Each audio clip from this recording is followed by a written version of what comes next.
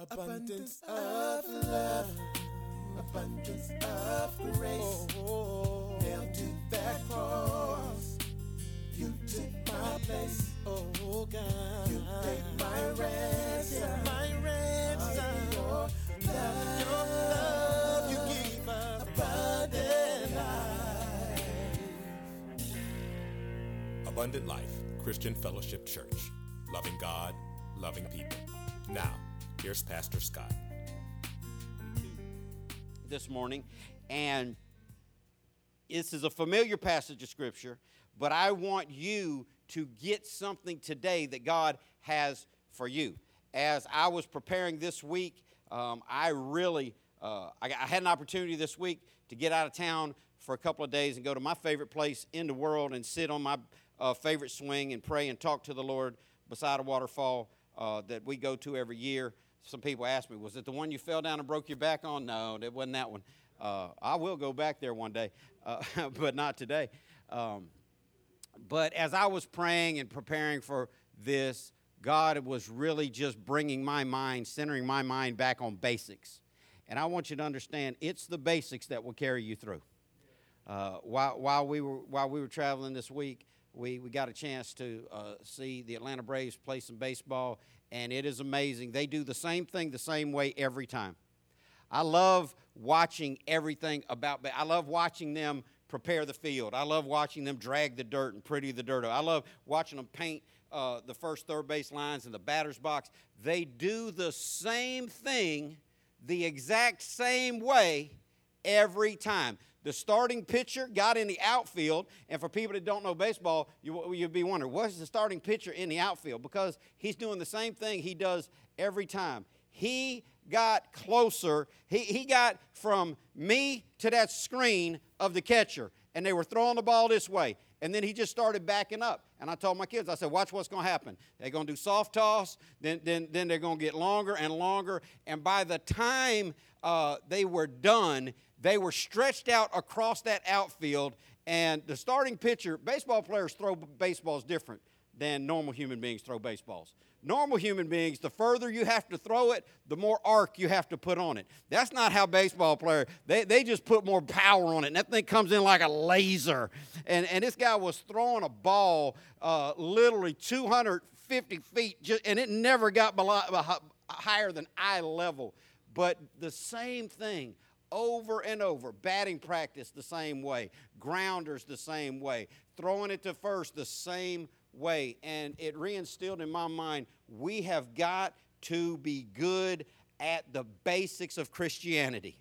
And sadly, many people don't even know the basics of Christianity, or they're not practicing the basics of Christianity. So as I begin to pray and talk to God and seek God, okay, so where is the basics that we need to start with? And God took me to this familiar passage in Matthew 22:35. Listen to the word of the Lord. The Bible says in Matthew 22:35, one of them, an expert in religious law, tried to trap him with this question. Teacher, which is the most important commandment in the law of Moses? Jesus replied, you must love the Lord your God with all your heart, with all your soul, and with all your mind. This is the first and greatest commandment. I want to speak to you this morning from a sermon titled simply, Worship. Pray with me. God, thank you for your word. Thank you for each person who's come here today, God. I pray that you'd anoint me to say what you'd have me to say. And I pray that you would give us ears today to understand what the Spirit says. Teach us, God, is my prayer today from your word by your Spirit. In Jesus' name, amen. I want us to realize how important worship is. I think if we took a preliminary survey, if I would have asked you before I got started, how many Christians think worship is important, we all would have agreed that worship is important. I could have asked the same thing about prayer or Bible study or giving or soul winning or impacting the people that you care about, your community, loving each other, and everybody would agree to all those things that are requisite for Christianity. But sadly, I think we would have equally agreed if I'd have said, how many of y'all think that the church not just this church. When the Bible talks about church, it's talking about all the people of God around the world, whoever existed. I think we would have agreed that the church doesn't do enough in any of those areas.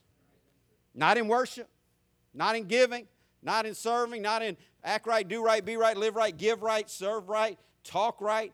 But as I study the Bible, I see how central this theme of worship is, how important worship is, and I want you to think about this subject with me this morning of worship. I'm going to give you a very simple definition we've used before. Worship is just honor and adoration directed toward God.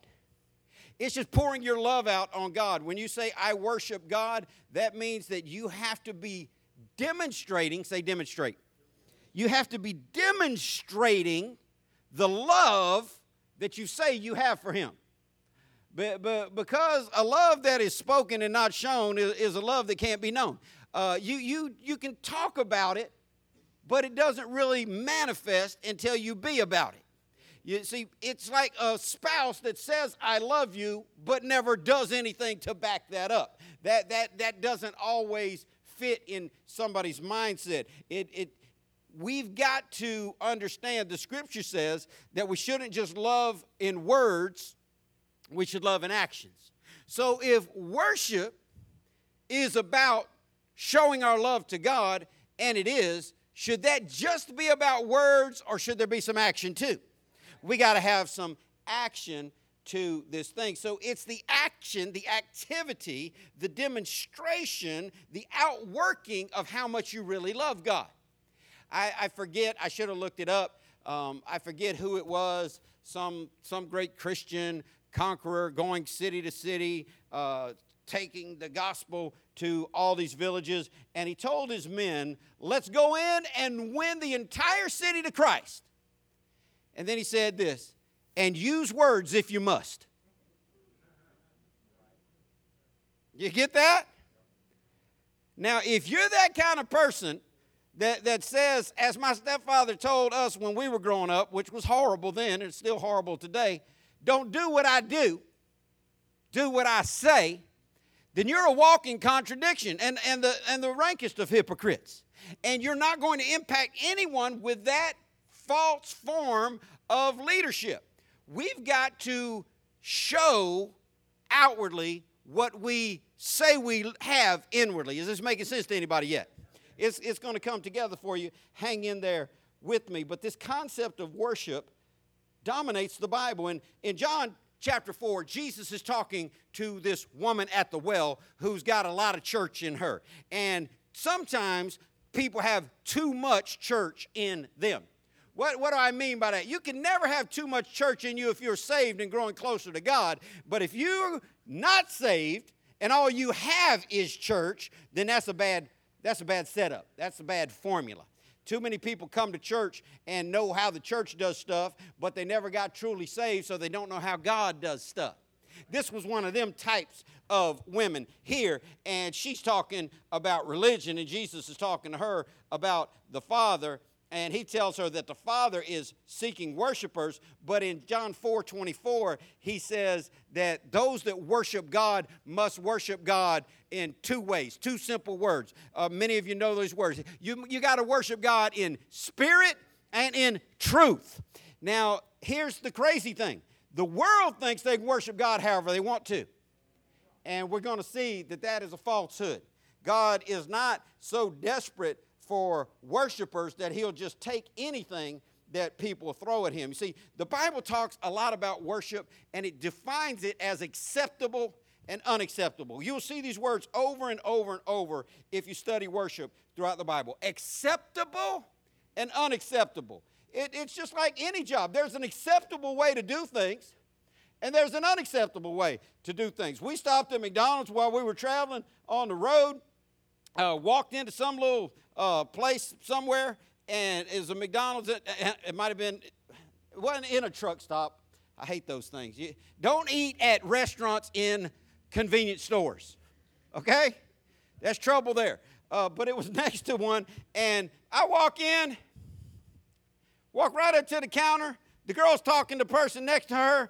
I walk up. She doesn't say anything to me. And this happens quite often because, we eat out every day. And she just looks at me. And I just look back at her. She says, yeah? I said, oh, okay. I was just waiting on you. I thought you were going to say something like, welcome to McDonald's. May I take your order? Or what would you like to have today? Or what can I ring up for you? I thought there might be some training protocol in here that demanded that you talk first. I was waiting my turn. There's an acceptable way to greet me at McDonald's.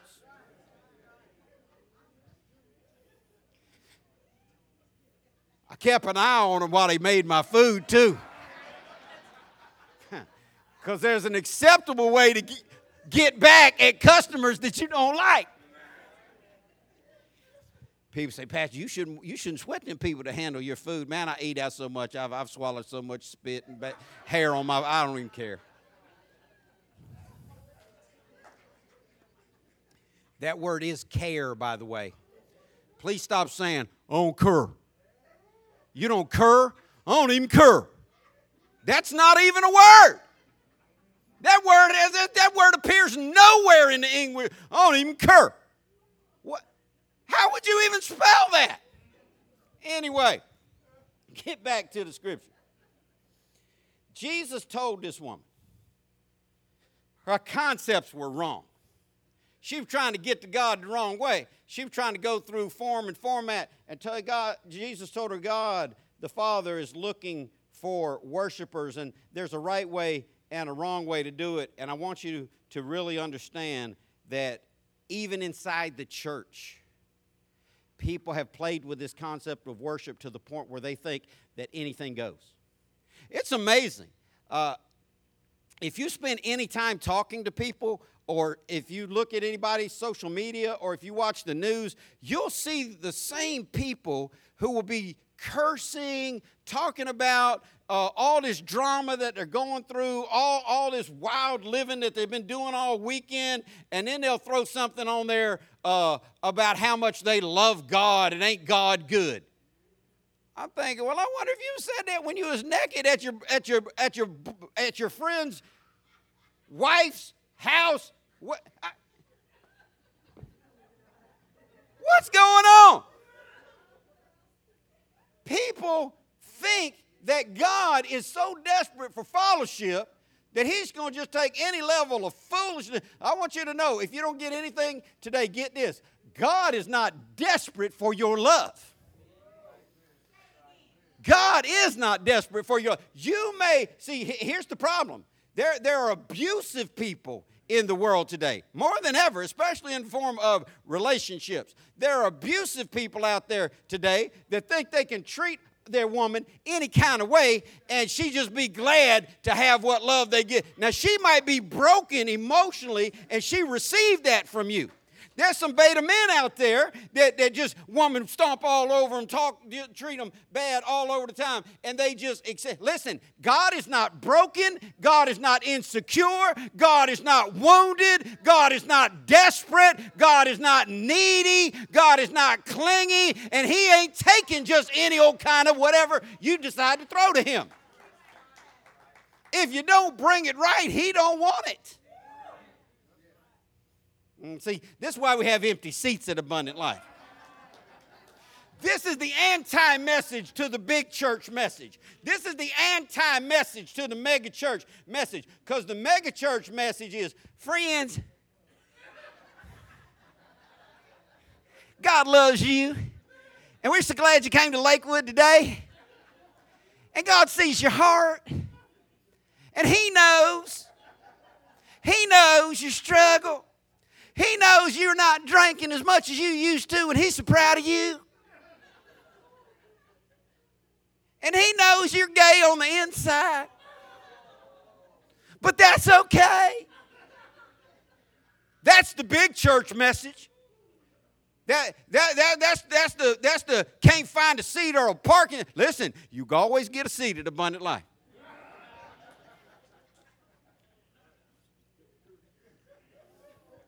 And you'll hear the truth out of God's unadulterated word. God is not desperate for love. He's not desperate for worship, and he will not take dirty-handed worship. He will not take unclean worship. He will not take unacceptable worship. This is the word of the Lord. I mean, it's just crazy the way people live, and then they want to throw God a bone every now and then and act like, okay, I did my penance. Christianity is not about doing penance. Christianity is about an all-out love affair with God. And that is why worship is so important. In Romans chapter 12, verse 1, the Bible says, "And so, dear brothers and sisters."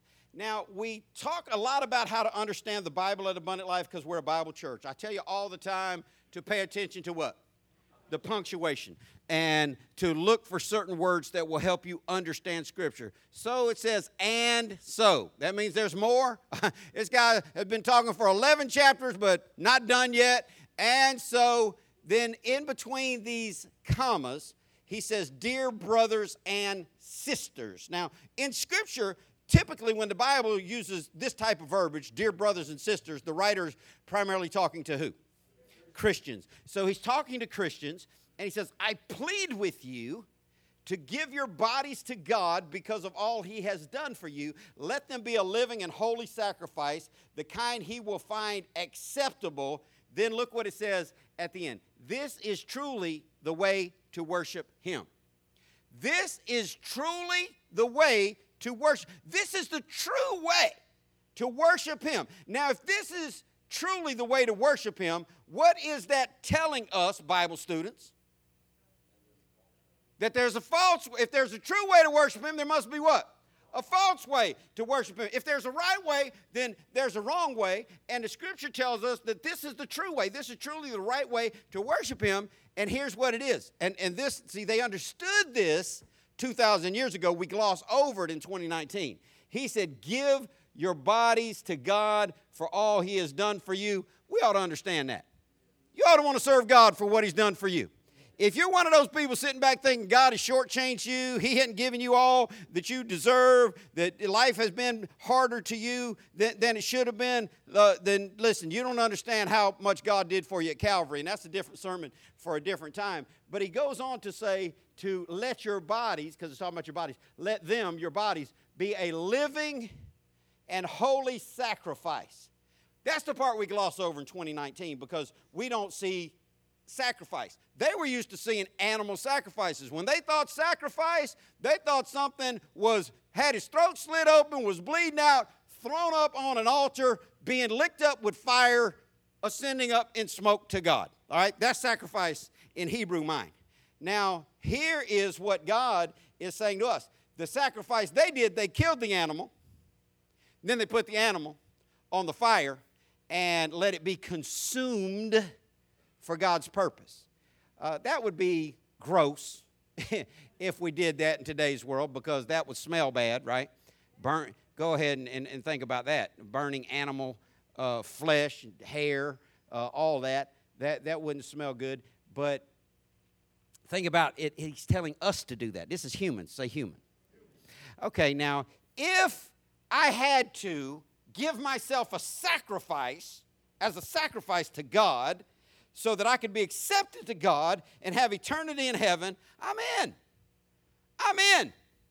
You know, lay my head down on a guillotine, climb up on a horse, let you slap him on the butt, hang me, shoot me in the, preferably shoot me in the head over that. But whatever it has to be, because people say that, when people say, I die for the Lord, I always laugh on the inside. When somebody say, oh, I die for my family. Oh, I die for my belief. I die for my faith. I die for my brothers in Christ. I would die. Dying's easy. Dying's easy. It don't take long to die. I've seen people die. Dying, once dying happens, it's over.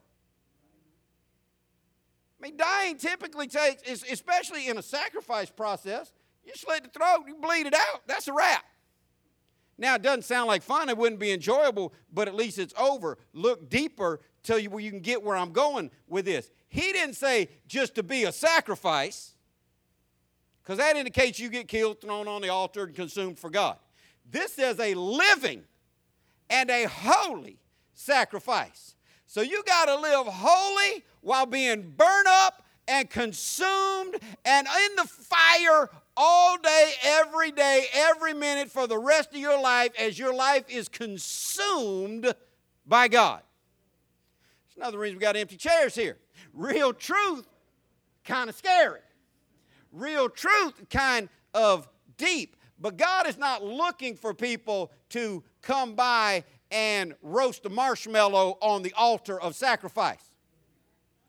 God is not, see, people come to God when they want a little feel good, when they're in a jam, when they know that they need something from the Lord. Real Christians, once you get past that, because everybody goes through that, but once you really fall in love with God, once you really get saved, sanctified, fire baptized, filled with the Holy Ghost, and love Jesus for real, you don't go to the altar to warm your hands.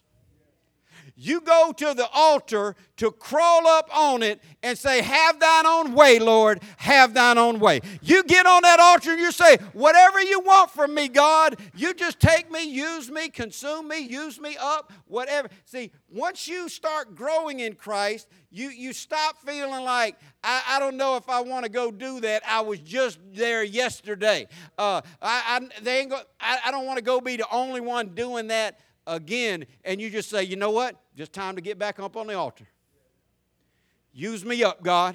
It's just time for me to be a living sacrifice. How long do you think God wants us to endure this living, sacrificial, always on the altar, always bleeding out, always burning up, always being consumed for His glory? How long do you think that process is going to last?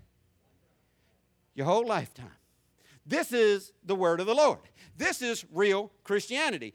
And for people who love God, they're like, let's get in it. Let's go. Turn the heat up. I want to be first in. I'm diving in the hot side. Why? Because you know all that He's done for you.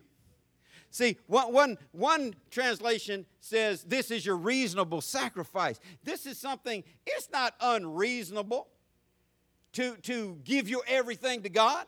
Some people wonder, well, why do those people have to be at church all the time? Why do they give their money to church? Why would they go up there and clean the church? They don't even clean their own house. Why are they trying? They don't even have food in their own cupboard. Why are they going up there giving food? It doesn't make sense to them.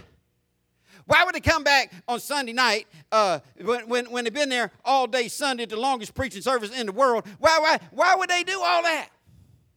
Because they realize everything God's done for them. One Christian song said, it's a tiny offering compared to Calvary. Nevertheless, I lay it at your feet. It's such a tiny offering.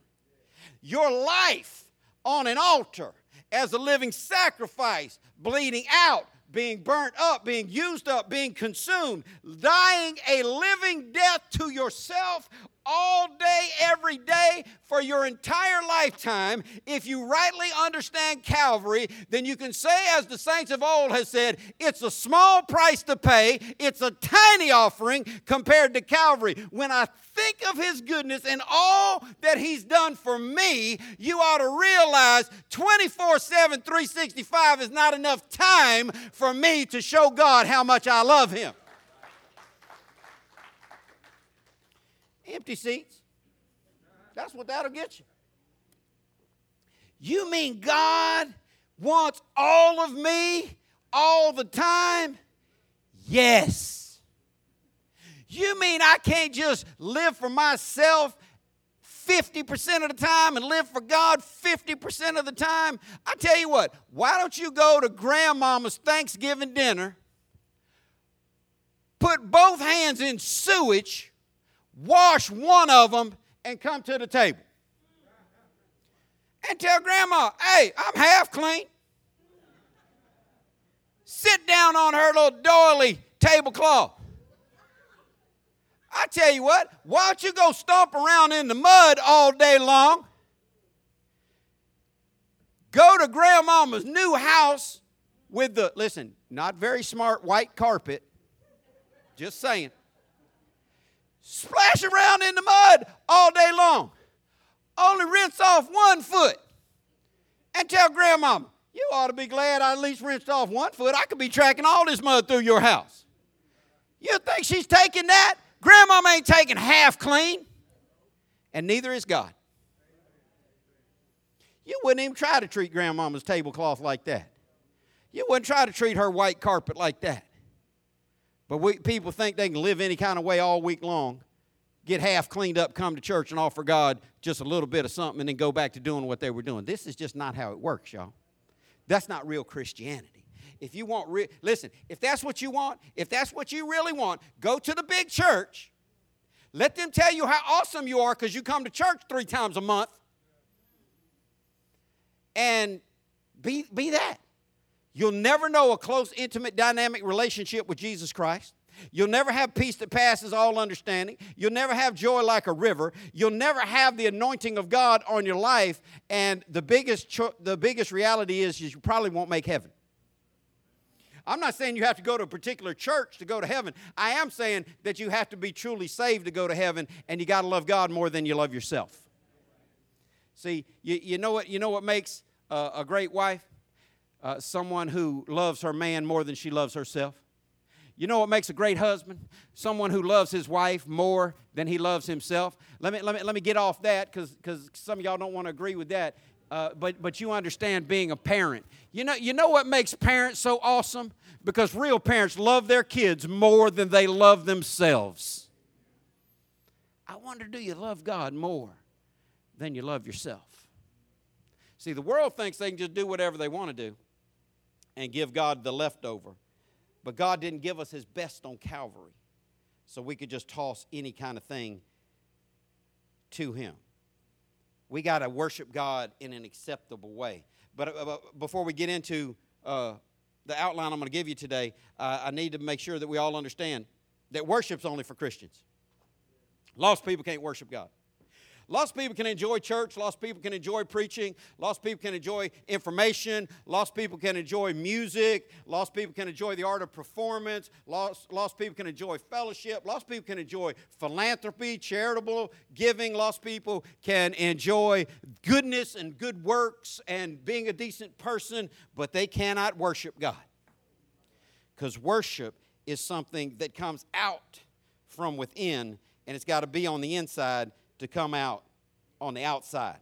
In Proverbs 21:27, the Bible says it like this: the sacrifice of an evil person is detestable, especially when it's offered with the wrong motives. Now, that's a hard pill to swallow. But how many people, don't raise your hand, but I wonder if you understand, outside of the forgiveness of God, we're all evil people. The scripture says that everyone's heart is deceitfully wicked, capable of so much violence. If you really want to know how bad the human condition is, get around some folk that work with people for a living. You'll find out. People are whack and capable of some really vile stuff. Now, that's easy to agree with and understand, but I wonder if you can be humble and honest enough to admit that apart from Jesus Christ, you are evil and capable of some really bad stuff. That's all of us. The Bible says that we've all sinned and come short of God's glory. The Bible says that that all of our righteousness, the very best that we can do, is as filthy rags to our holy God. So when I read this, it says the sacrifice of an evil person is detestable. Well, I know, even as Paul said, there's evil on the inside. But God looks at, once you get saved, God stops looking at you in your evil, and he starts looking at you as his child. So this isn't as much about perfection as it is about relationship. But look at the second half of the verse. He said, especially when it's offered with wrong motives. I sometimes see what you do for the Lord, but I seldom can see why you do what you do for the Lord. That's why the scripture says that as people we look on the outside, but God looks on the heart. Your sacrifice to God can only be acceptable to him if you have a relationship with him. You might think it's cute if somebody runs up to you and calls you mommy or daddy. Now, having raised my kids in Jessica's house and being around her family a lot and being around the Johnson family a lot, I have learned something about the Hispanic culture. Now, I found out, with all this wild, crazy, insane, retarded, backwards thinking, anti-Christian behavior of political correctness in America today, and that was a mouthful to say they're nuts. There are universities that are taking words out of all of their literature. One of the words that they were taking out he and she, because what about they? Well, they is either a he or she. I don't want them to, but if they pulled their pants down, I could tell you what they are. But they're also taking the word Hispanic out because they thought that was a triggering word. I thought, most Hispanic people I know love being Hispanic. But anyway, I learned something about Hispanic culture over the last decade plus. It's the only culture I've been exposed to where they're just likely to call anybody mom or dad. Poppy? Ooh, Poppy. They call their children Poppy. I don't understand it. But you might think it's cute if some little kid ran up to you calling you mom or dad in church because you're like a church mom. Okay, I get that. Or you're like a father figure to them. I get that. But if they came to your house and told you you had to buy them a car and pay their insurance, that's when you'd be like, I don't know you like that, dog. Hey, Poppy, that's cool. Pay your car payment? Nah, that's where we draw the line. You better go tell your daddy to pay your car payment. Get you a job. See, relationship has to be real to get to that kind of level. And you might talk to God like you know him in front of people. You might have some God verses in your mind. You might have some religious jargon that you can spew out. But when it comes down to what's real, at home alone, God knows who are his and whose aren't his. And you got to have a real relationship with God, and you got to offer things with the right heart. I told you before, we can't worship God while living lives of in and out. I've never seen or even read about, because obviously I've only been alive 56 years next week, but I've read about the history of the Lord's church, and I've never seen any time in history where people went to church and talked about God as much as they do now. I've dubbed that lifestyle doing both. People think they can do both. They think that they can live for themselves all week long, live mean, hateful, carnal lives of selfishness and personal agenda, and then offer God a little something. They're trying to do both. God don't do both. God doesn't take both. God, Jesus said, if you don't love me more than you love everything else, you're not worthy to follow me. That's why we got empty seats. When we talk about worship, we talk about something we give to God. Say, give. Here's what most people want. Most people want God to give something to them. Most people are looking for God to come through for them. Most people are looking for God to bless them. And I get that, and I want God to give you stuff. I want God to bless you. I want God to come through for you. I want God to do great things for you. But I also want you to realize that he's already done. The Bible says he hath done great things. He's already done great things. He did great things when he put the earth right where he put it. You can get on these rocket ships if you want to Mars. Let me tell you something. It'll take you about 5 years to get there. You're going to get there and be old.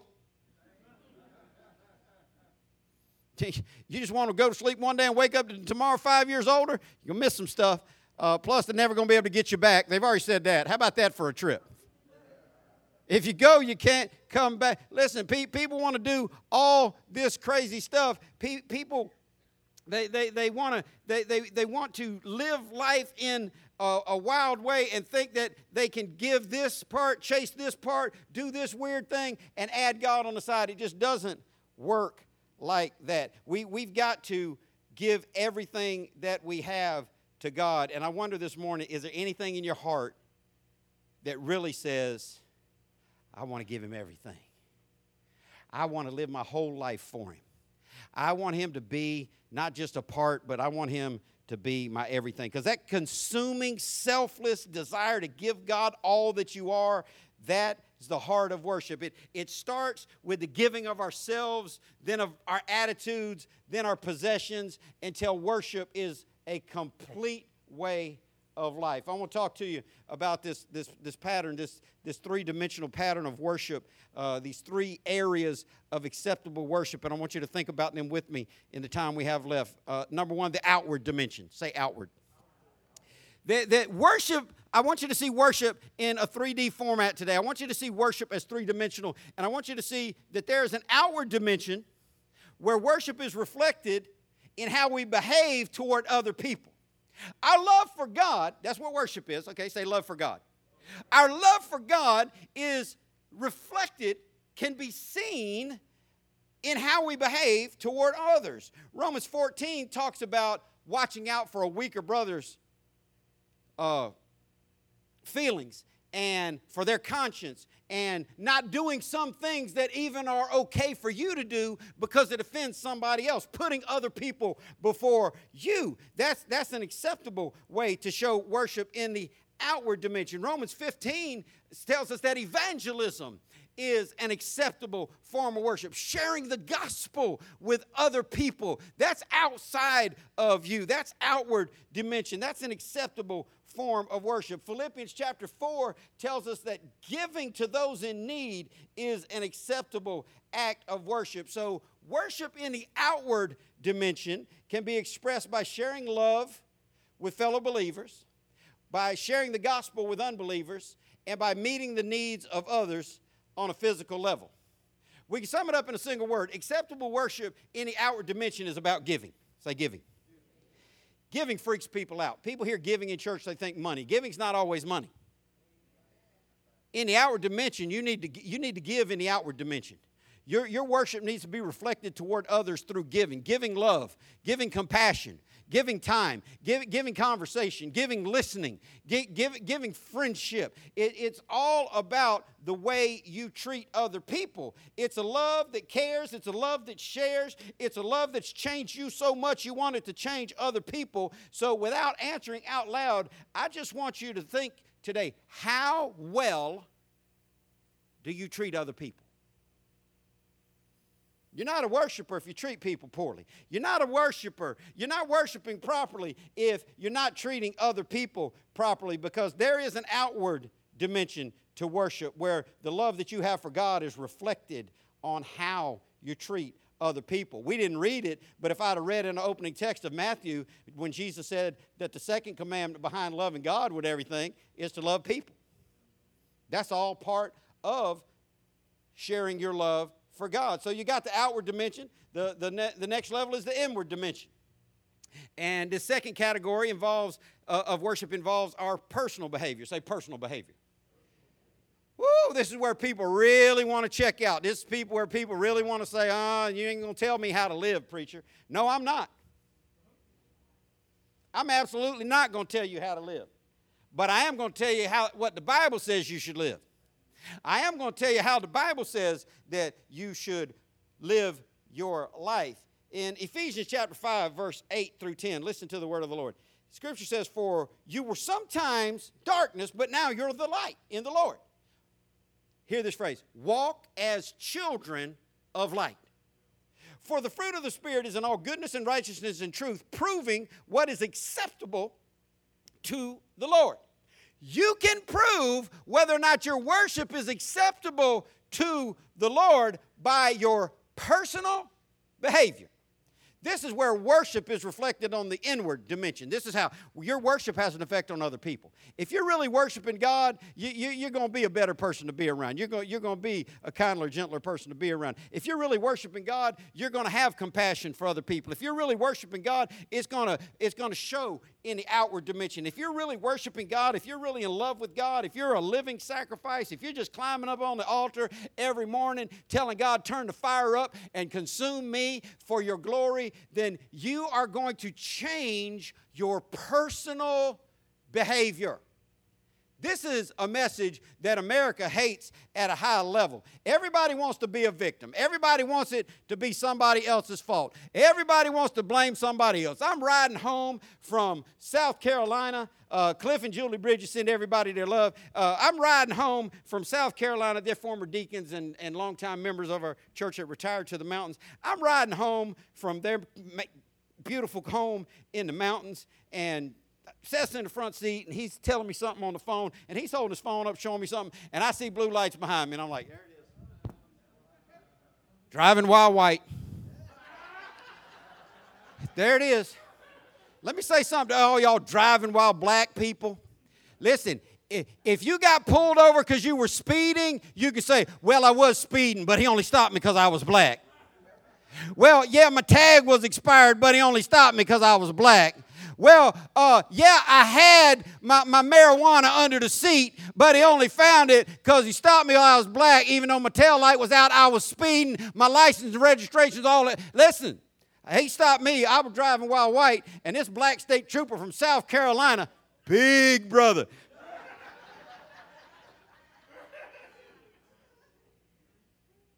My name Trooper Brown, South Carolina.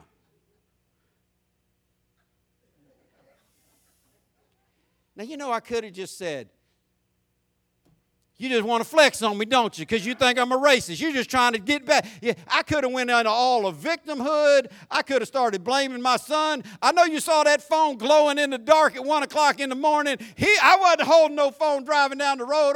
That was him. I could have went all victim status. I kept both hands on the steering wheel. I said, yes, sir. He said, your tail lights is out. I said, really? He looked inside my car. He said, why don't you just turn them on?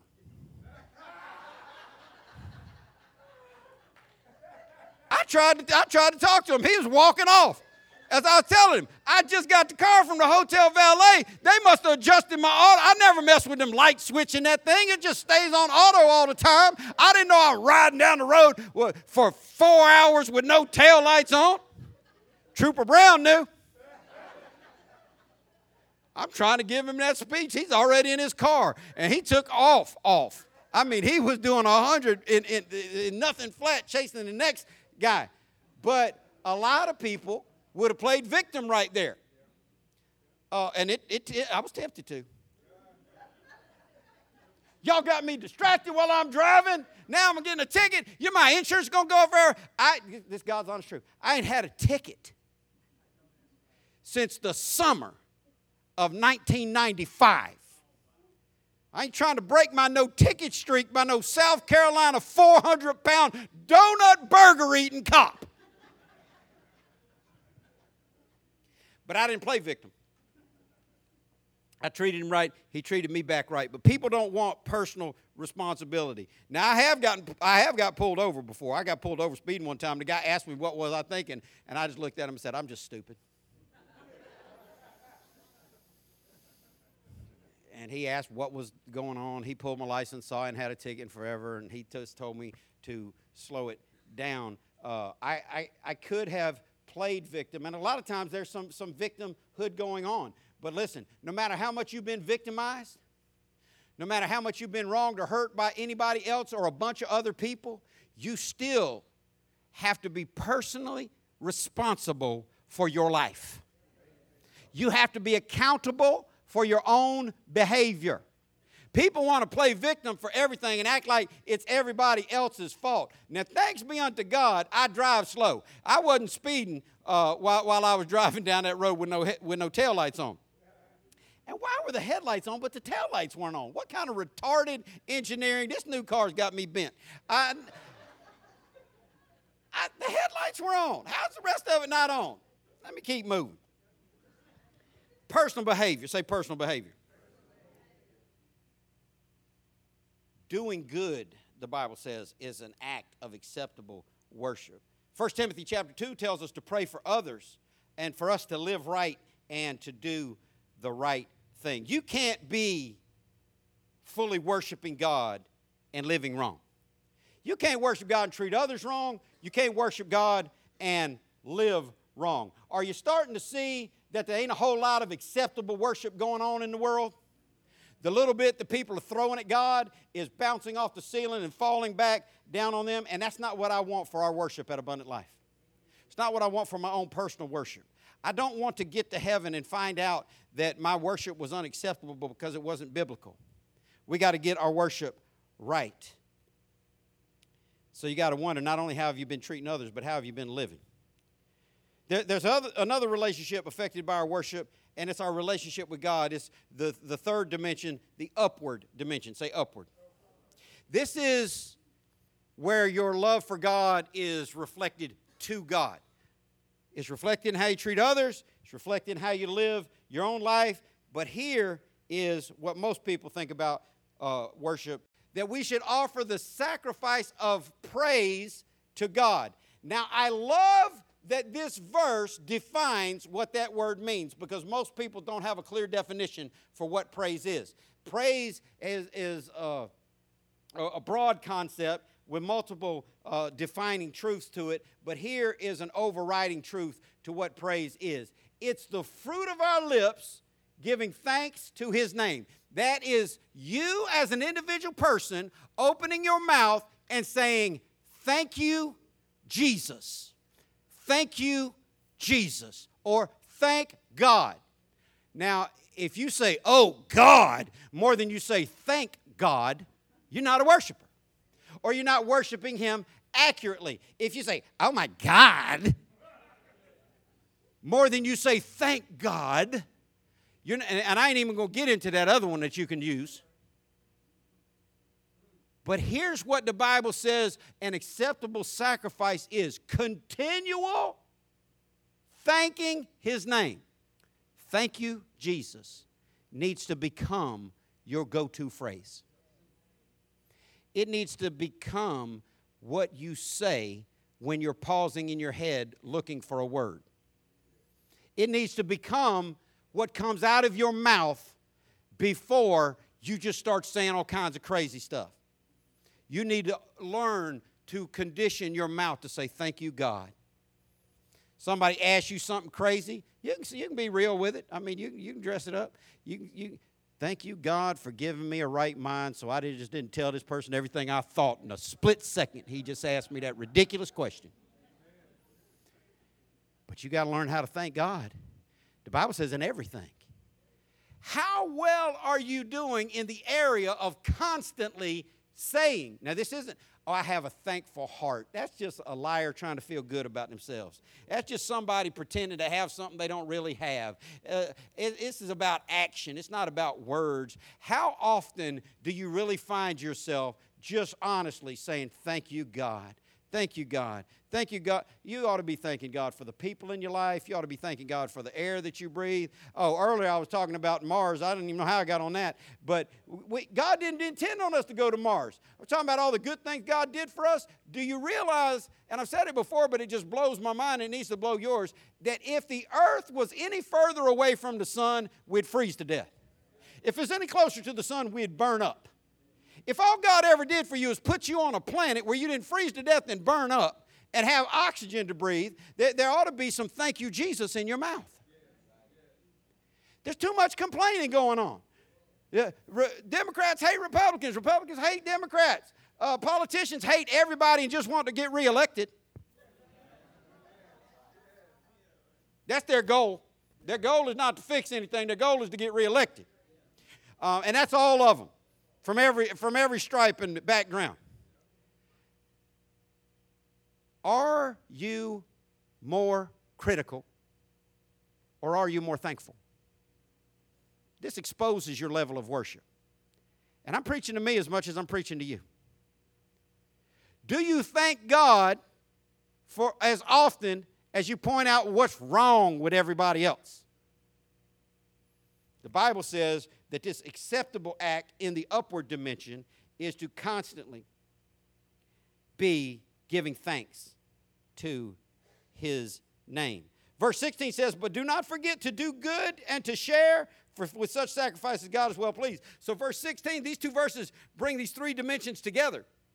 Doing good, that's on the inside. That's you. Sharing with others, that's on the outside. And praising God, that's on the upward dimension. All three of these dimensions come into play if you really want to honor and please God the way the Bible says that your worship can be acceptable. That's every area of our life.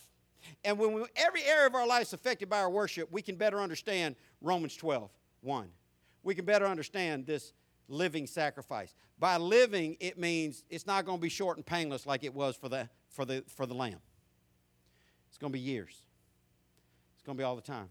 It's going to be how you treat others. It's going to be how you live yourself personally. It's going to be how you relate to God. It's going to be all the time.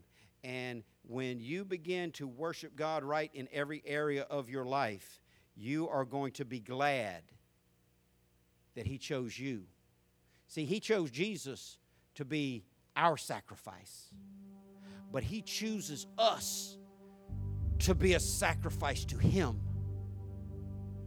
in worship as a living sacrifice. So I'll make it real simple for you. How do you get there? Well, you got to do something every day to affect all three areas. Every day.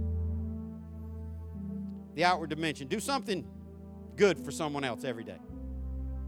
Make that your mission. Do something good for someone else. Help someone. Smile. Shake someone's hand. Say hello. Hold a door. Are y'all noticing people are stopping holding doors? What is going on in this world? You see somebody coming, you're to let the door go in their face. Were you raised in a barn? That's the way you treat human beings. You hold a door. Now, I was so glad. I didn't even get to tell y'all that was good living by that couple. We were going into the ice cream shop, and Jacob opened the front door, the first door. It had a two-door system. And so we walk in. He holds the door for me and says, I open the second door. Well, as I turn around, I'm going to hold the door for Jake. He walks through, and then I come in last. And Jake's holding the door for this older couple. And they walk in, and they say thank you to him. And I'm holding the door. And Seth's already on the inside, so now our party's broken up. And they say thank you to me, and I let them in. And the cash register's here, and the doorway's here. And they peeled off in this direction and turned around and looked at us and told us that way. Just because we held the door for them didn't mean they was going to skip us in line. That's good looking out. That's good community behavior. You want to make sure your worship is pleasing to God? You want to make sure that you're living the right kind of life for God? Do something good for somebody every day. It's not that hard. Be nice. Be caring. Listen to. What if you really listen to someone?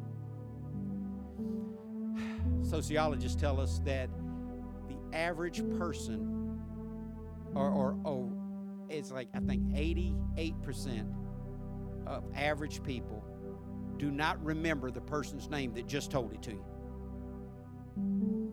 I don't know if there's anywhere that's lived out more than in church or than in the business world. You walk up to somebody, hi, I'm Scott. Oh, I'm Bill. Glad to see you. Turn around, walk off. Look at what he said his name was. And I know these things. And you're just as guilty. And the reason why they say we don't remember the name of the person that just told us their name is because we're self-obsessed. We're wondering, is my fly down? Does my breath stink? Am I supposed to remember this person? And we're wondering about what we're going to say so hard, we didn't even hear them. I mean, it's not like they said their name was some long... Bill. I mean, that's... Be nice. Do something nice for people. That'll show your love. That'll show you are a worshiper. And it spills out into the outward dimension. Every day, do that. Every day, live a holy life. That's the inward dimension. Do that for you, to show God your love. Take personal responsibility for your life. Stop playing the victim card. Stop believing it's everybody else's fault and just decide, as for me In my house, we're going to serve the Lord. Doesn't matter what happened yesterday, last month, last year, the last 50 years. Make a decision that says, I am going to be a man of God. I'm going to be a woman of God. I'm going to be a child of God. I'm going to live my life the way God wants me to live my life. That'll show your worship reflected on the inward dimension. And then the big part is the upward dimension. And that's easy. Just be thanking Him all the time. You know, you can't live wrong long if you're always thanking God. If you just always thank you, Jesus, you ought to thank God if your car cranks, because you'll cuss it if it don't. You open that refrigerator and that light bulb's on and that food is cold, you ought to thank God. Thank you, God, for this refrigerator, loud as it is. If there's not too much food stuck on your dishes when you take them out of the dishwasher, you ought to thank God for that dishwasher. It's hard to live wrong if you're always thanking God for everything. You ought to thank God for the people in your life. You ought to thank God for it. If there's anybody in this world that cares about you at all, you ought to thank God for that. See, some people wouldn't agree with me, but most of us ain't lovable. At your worst, you ain't either. And if God has allowed a human being on this planet to care about you at all, you ought to thank God for that. And if nobody loves you but God, you ought to thank God for that. God said in Jeremiah 29:13, you'll find me when you search for me with your whole heart. I want us to take massive action, church. I want us to start loving God with our whole heart, searching for Him with our whole heart. I don't think there'll ever be a time where we can totally just tune out all of the world. Men are always going to talk about sports. Women are always going to talk about relationships and kids and emotions and feelings, and I'll leave it at that.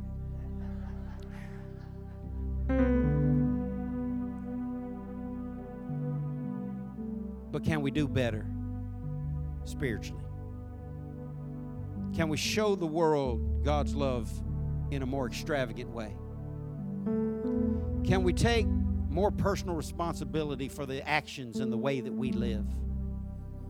And can we spend more time thanking God for everything that He's done? I'm not going to have a big altar call where I tell you to come up here and pray and get right with God. But I hope that today you'll take time and talk to Him.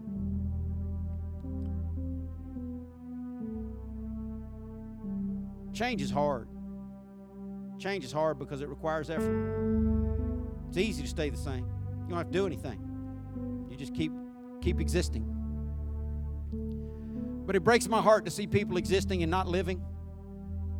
And most people aren't living. Most people are just existing, just getting from one week to the next. Where God said He wants us to have an abundant life, most people aren't living abundantly. Most people are just dragging through.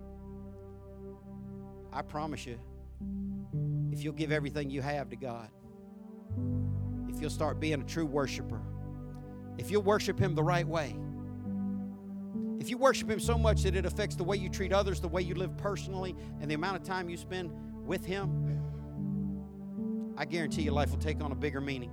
Then you'll be living for something bigger than yourself. You won't just be living for you and your own little domain. You'll be living for the God who created everything and the God who loves you more than you can imagine. I've made a determination to spend every day for the rest of my life getting to know the one who knows me better than anyone else. I want to get to know Him better. Because it still blows me away that knowing everything He knows about me, He still loves me and sent His Son to die for me. Knowing all my faults, all my failures, He never turns away from me. He's with me always. He never forsakes me. And He never forsakes you if you're His child. Many of us didn't have fathers to show us deep love. Many of us didn't have fathers to show us unconditional love. Many of us didn't have fathers that showed us the right kind of love. Don't let that skew your thought of God. If you're a child of God, He loves you so greatly and so dearly that you could never chase Him away. I want you to get to know Him. Get to know Him better. You can't draw near Him with dirty hands and an unclean heart. Change is hard because it takes work. You got to repent. You got to decide, I'm going to stop doing that and I'm going to start doing this. Life's short. You'll be at the end of it before you know it. Whether you're 8 or 80, that statement is true. Nobody ever got to the end of their life and said, I wish I would have worked an extra shift. I wish I'd have made an extra dollar. I wish I'd have worked one more overtime to get double timing. Don't be that person that gets to the end of your life and wonders where it all went. Start living it now. Live it every day. We've all let too much time get past us. The year is more than half gone. Some of us still remember Y2K. Some of us still remember the 80s, the 70s. Some of y'all like the 70s. I remember the 50s.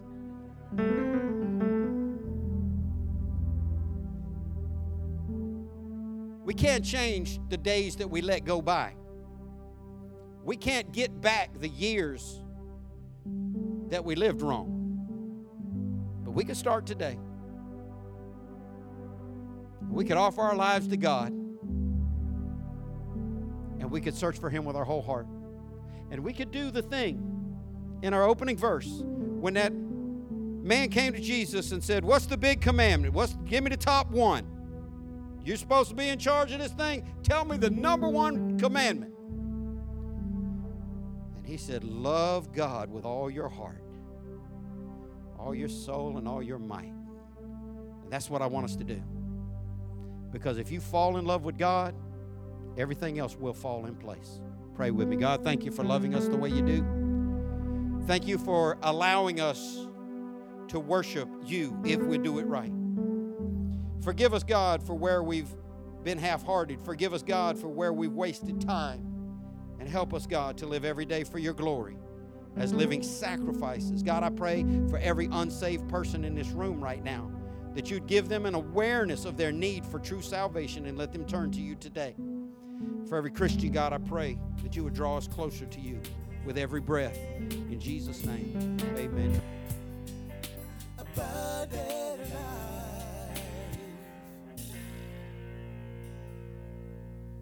Thank you for listening to the ALCF Sound Doctrine Podcast, and visit us on the web at alcfnow.org. Your financial support for this ministry allows us to share the gospel around the world. Your support is greatly appreciated. If you would like to give a donation, please go to alcfnow.org. Abundant Life Christian Fellowship Church, loving God, loving people.